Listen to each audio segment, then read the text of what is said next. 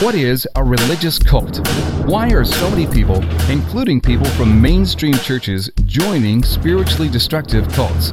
Today, we have answers. Welcome to Evidence and Answers with author, speaker, and Christian apologist Dr. Pat Zukeran. Today, we'll hear from a man who many consider to be the greatest living defender of the Christian faith, Dr. Norman Geisler.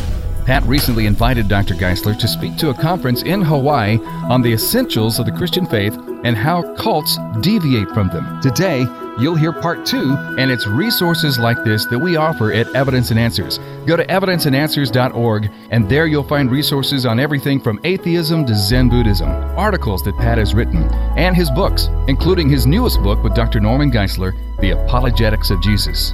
That's evidenceandanswers.org. Now let's go before an audience with Dr. Norman Geisler on the essentials of the Christian faith and how cults deviate from them. Defining a cult has been difficult, but I think we can do it as simply as possible. Denying an essential doctrine of the faith is the characteristic of a cult.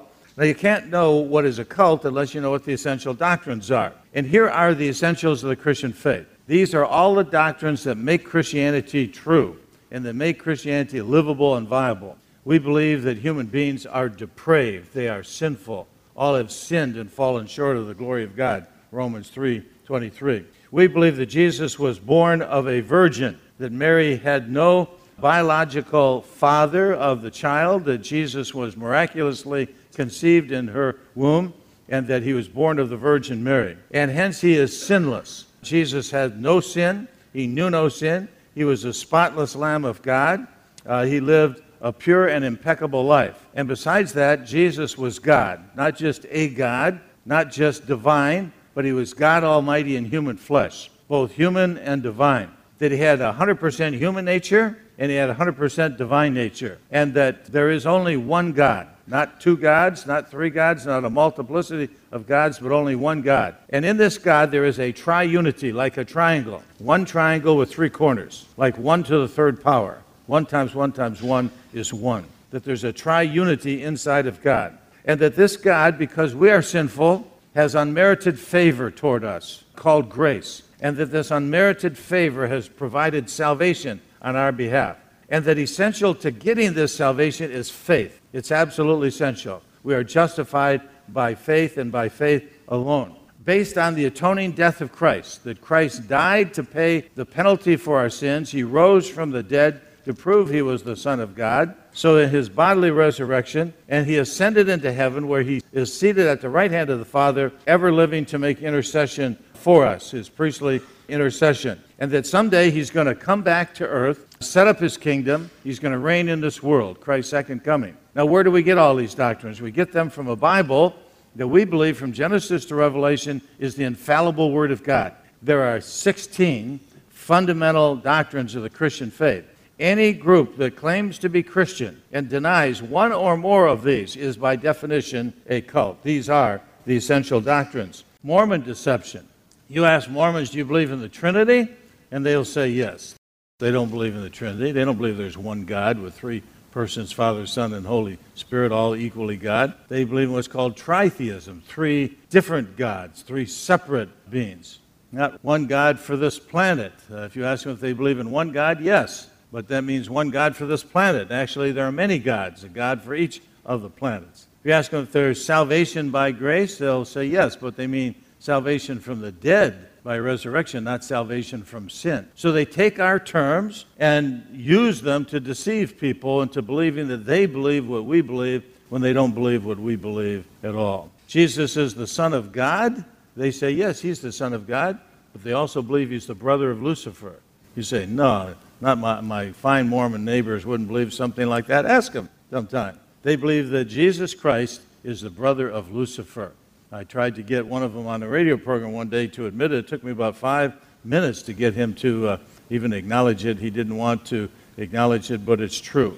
Moral deception, using terms that we use, like Jesus is the Son of God, to mean that he's a brother of Lucifer is moral deception. And using terms like the Trinity when you believe in three gods, or one God when you believe in one God for each of the planets, is also deception. Here are the 16 doctrines that I just named that all evangelical Christians believe. And here are Christian Science Scientology in the first column, Christian Science in the second column, liberal Christianity, most of the mainline denominations, the Mormons, the LDS, and Jehovah's Witnesses. Now the X's there indicate the ones that they deny. So look at Scientology. Scientology, which if you call them a cult, they will sue you. They're one of the most litigious groups in the world, deny all 16. Every one of the 16 doctrines. Look at Christian Science. They deny all 16 of the doctrines. Every one of them, and yet they call themselves Christian. Liberalism denies 14, all except Christ is human and there was one God. They deny 14 of the doctrines. The LDS, count them. 1, 2, 3, 4, 5. They believe 5 of the 16. That means they deny 11 of the 16 doctrines. I was asked by Newsweek magazine some time ago, they were doing an article on Mormonism, and I was called as an evangelical to give my comments on Mormonism. And they said, well, is Mormonism Christian? And I said, if you deny 11 of the 16 Christian doctrines, the fundamentals, not the trivials or the non-essentials, not the mode of baptism or the name on the church or the form of church government. If you deny 11 of the fundamental doctrines, how can you be called a Christian? When you deny all of those teachings, and the Jehovah's Witnesses in the last column as well, they're only 2 better. They have 7 of them that they agree with and the rest that they deny. A cult denies 1 or more. And if you deny all of them, or almost all of them, then you surely are a cult. Morally, philosophically, how can we explain the rise of cults philosophically? Well, philosophically, the swing of the pendulum usually goes from one end to the other. For example, we live in a materialistic society. Now, how did the New Age movement get going? The New Age movement got going because secular humanism created a spiritual vacuum, and New Age religions came to fill it. All of nature rushes to fill a vacuum. We move from all is matter, which is materialism, to all is mind, which is pantheism. We move from the Epicureans on Mars Hill to the Stoics. Remember, Paul was a theist. He was a theist who said God created all, and the Epicureans said there is no God at all, and the Stoics said God is all. There are 3 basic views in the world. Either God made all, God is all, or there is no God at all. And we move from secularism, there is no God at all, to God is all. We move from Carl Sagan looking out into the cosmos saying there are billions and billions of them, to Shirley MacLaine waving at the ocean saying, I am God, I am God, I am God. All is matter to all is mind. We move from studying outer space to studying inner space. We move from no God at all to God is all. When did that move take place in our society?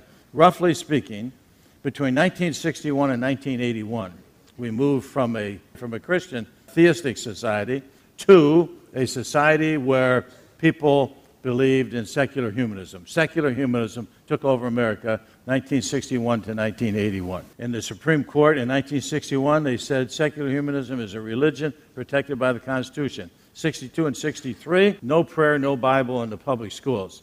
1980, no 10 Commandments on the bulletin board. And 1987, you can't teach creation in the school. And during that roughly 30-year period from 1961 to 1987, rounded off to 1990, we became a secular society. Meanwhile, back at the ranch, the New Age movement was shaping itself to fill a vacuum that was created by secular humanism. And the young people who were then called hippies, counterculture people, what were they reading? Zen and the Art of Motorcycle Maintenance, Carlos Castaneda, Tales of Power, Don Juan. The Star Wars series was coming. It was saying, oh, God is nature, nature is God, God is all. So the move of the pendulum from one extreme to the other. A desire for novelty. What is it that philosophers like to do? According to Acts 17, they like to study what is the latest thing? What is the latest view? What is the latest religion? The desire for novelty, the desire to know and to follow what is the latest thing. If it's not new, it's not true. If it's old, it's mold. Well, I've got news for you. If it's old, it's gold. Because if it's old, it stood the test of time. If it's new, you don't know what it's going to be. I don't believe new is true. In fact, that's called in logic the fallacy of chronological snobbery, that you can determine truth by time. You can't determine truth by time. You determine truth by the facts. The rise of relativism and pluralism. They say, how can you have relativism and pluralism? Because everyone has his own truth. Your truth is your truth, my truth is my truth. The rise of relativism and pluralism. The lack of Christian philosophy. Only good ideas can defeat bad ideas. And one of the reasons we are so vulnerable to these philosophical shifts in our society is Christians were anti-philosophical. Colossians 2:8 says, beware of philosophy. But you can't beware of philosophy unless you be aware of philosophy. And so Christians put their philosophical head in the sand and let the world go by.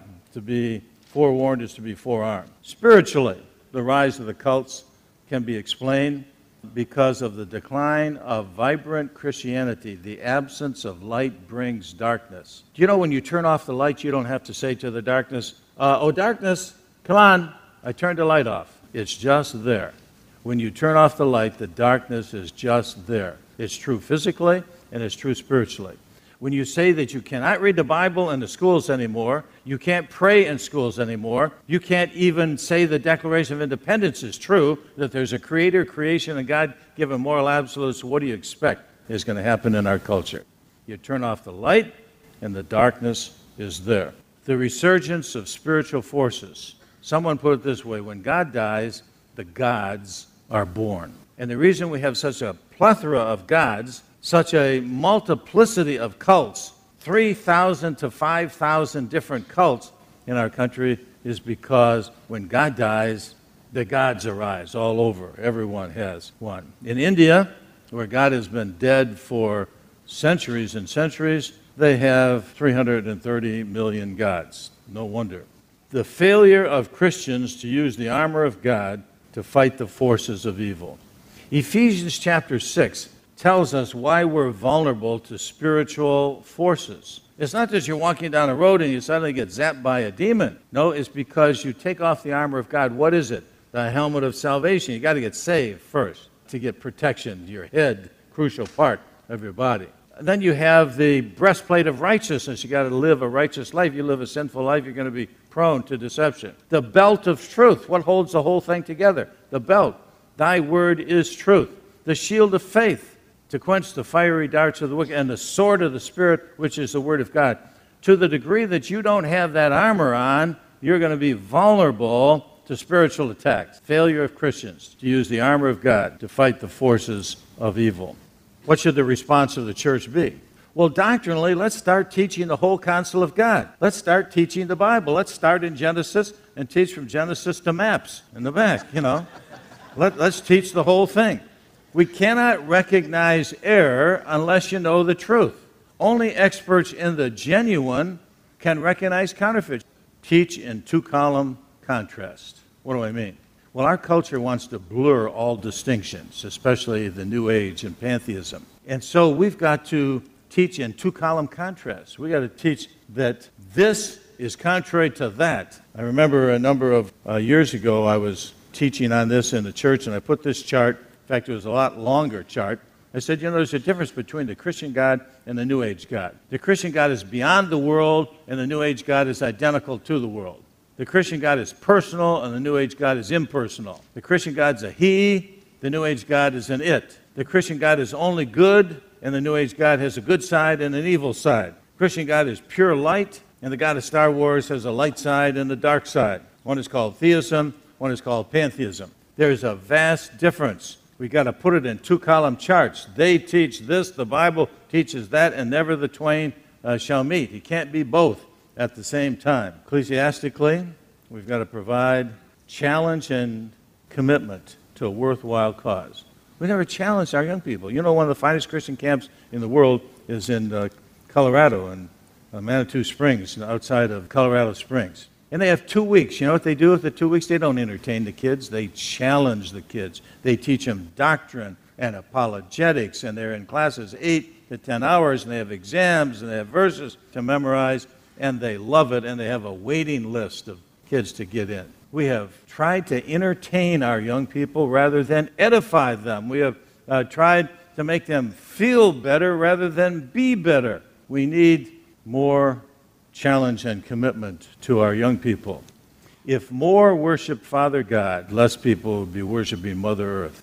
If we valued human life more, less people would value baby seals over baby humans. I have nothing against baby seals, but I have something against the hypocrisy of spending thousands, even millions of dollars to get trapped seals and whales out of the ice while we're killing 4,000 human babies every day by abortion in America. That is utter hypocrisy.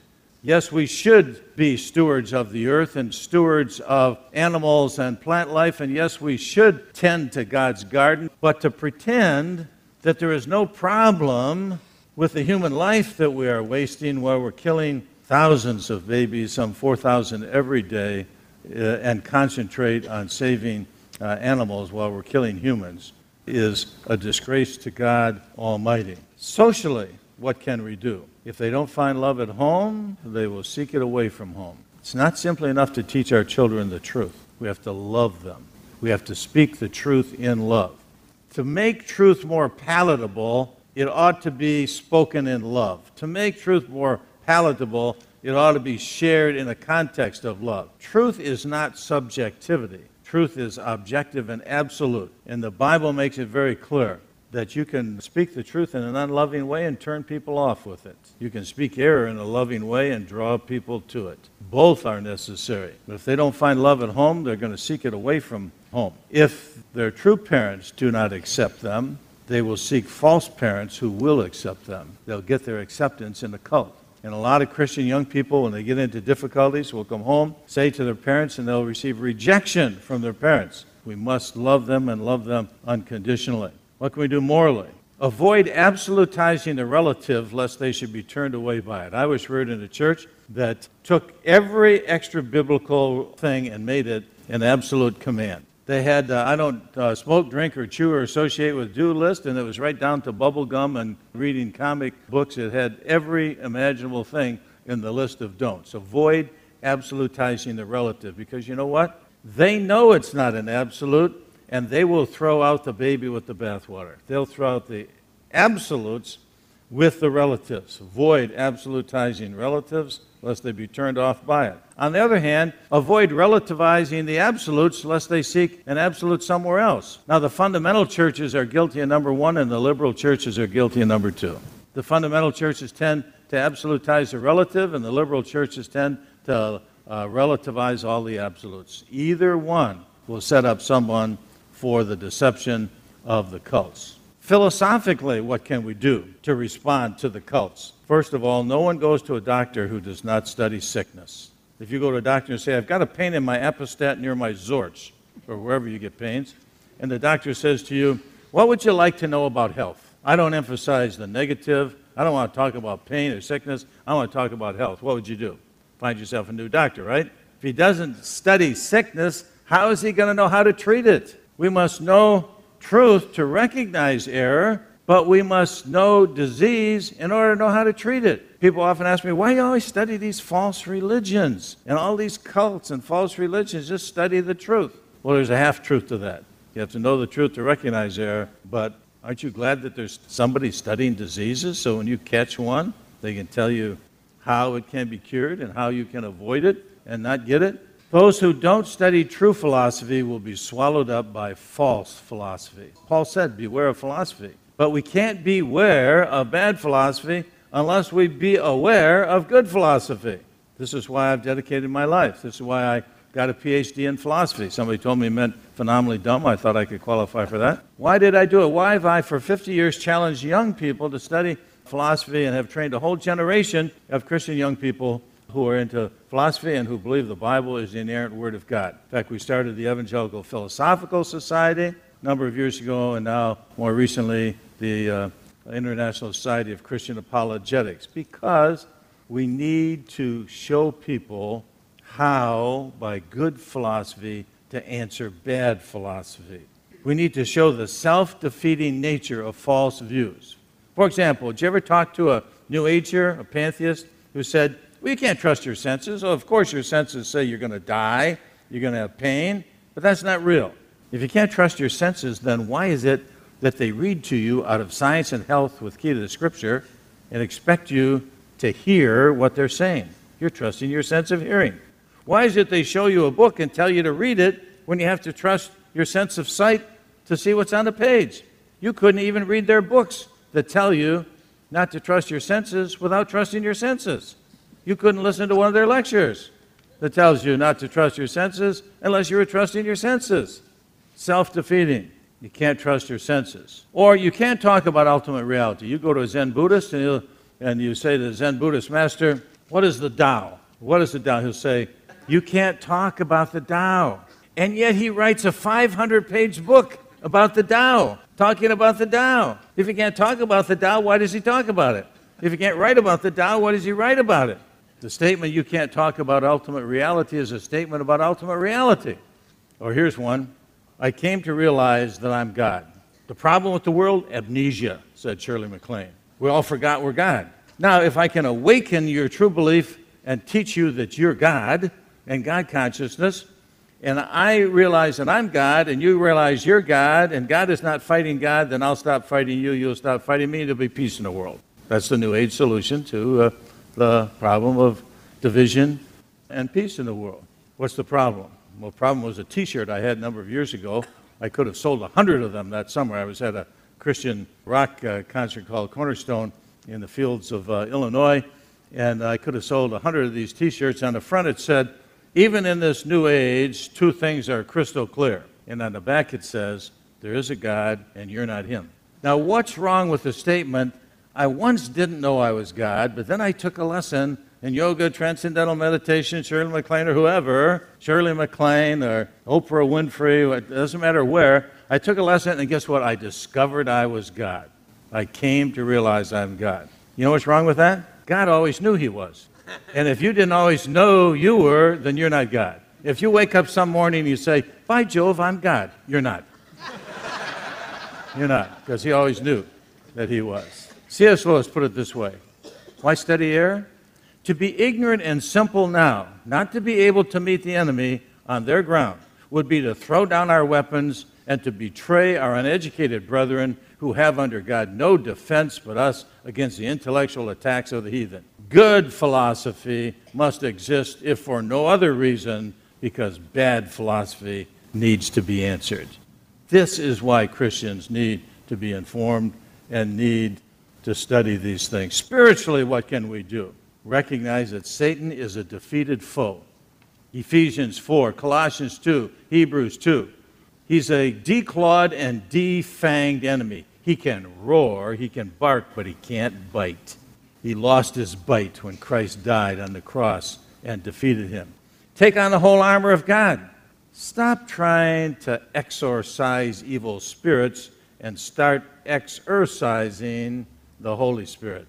Start being filled with the Spirit, being controlled by the Spirit rather than controlled by alcohol, by drugs. Stop trying to exorcise evil spirits and start exercising the power of the Holy Spirit in your life. Stop trying to speak a word of faith and start putting faith in the Word. Stop trying to command God by faith. He's not a cosmic errand boy. This is not Aladdin's lamp that you can rub the lamp and the genie appears. Prayer is not a means by which you get your will done in heaven. It's a means by which God gets his will done on earth. And once we learn the true power of prayer, then we will have spiritual victory. In brief, know the Word, love the brethren, and evangelize the world. It's the best counter to the cults that you and I can do. Know the Word, love the brethren, and evangelize the world. And young people who are reared in a context like that, that is rooted in the Word of God, the love of the brethren, and the challenge to reach the world for Christ and catch the vision, generally aren't caught by the cults. Let me just close with this word of challenge for you. If you know somebody who's in the cults, you've got three weapons. You've got prayer as a weapon, you have love, and you have truth. Share the truth of the Word with them in love. Pray for them fervently that God will enlighten and deliver them, and there is every chance in the world that you can win them from that cult. If you want to prevent people from getting into it, ground people in the Word, teach them doctrine, teach them apologetics, teach them to defend their faith, give them a challenge to transform the world, stop entertaining young people and start informing and challenging them, and we can prevent much of the inroads that cults have in our culture. Thank you so much for joining us on Evidence and Answers. And I want to remind you that Dr. Geisler and Pat Zuckerman have written a book together called The Apologetics of Jesus. You'll find it at evidenceandanswers.org. By the way, if you want to keep a quality apologetics program on the air and on the web, please support Evidence and Answers with your prayers and financial gifts. One of the ways you can do that is by purchasing the many resources we have online, including Pat's new book with Norman Geisler, The Apologetics of Jesus. So check out our website, evidenceandanswers.org. That's evidenceandanswers.org. And you can also invite Pat to speak at your next event, church, campus, or conference on the most crucial issues facing the world today and how the Christian worldview provides the best answers to the best questions. That's evidenceandanswers.org. I'm Kevin Harris. Be sure and join us again for Evidence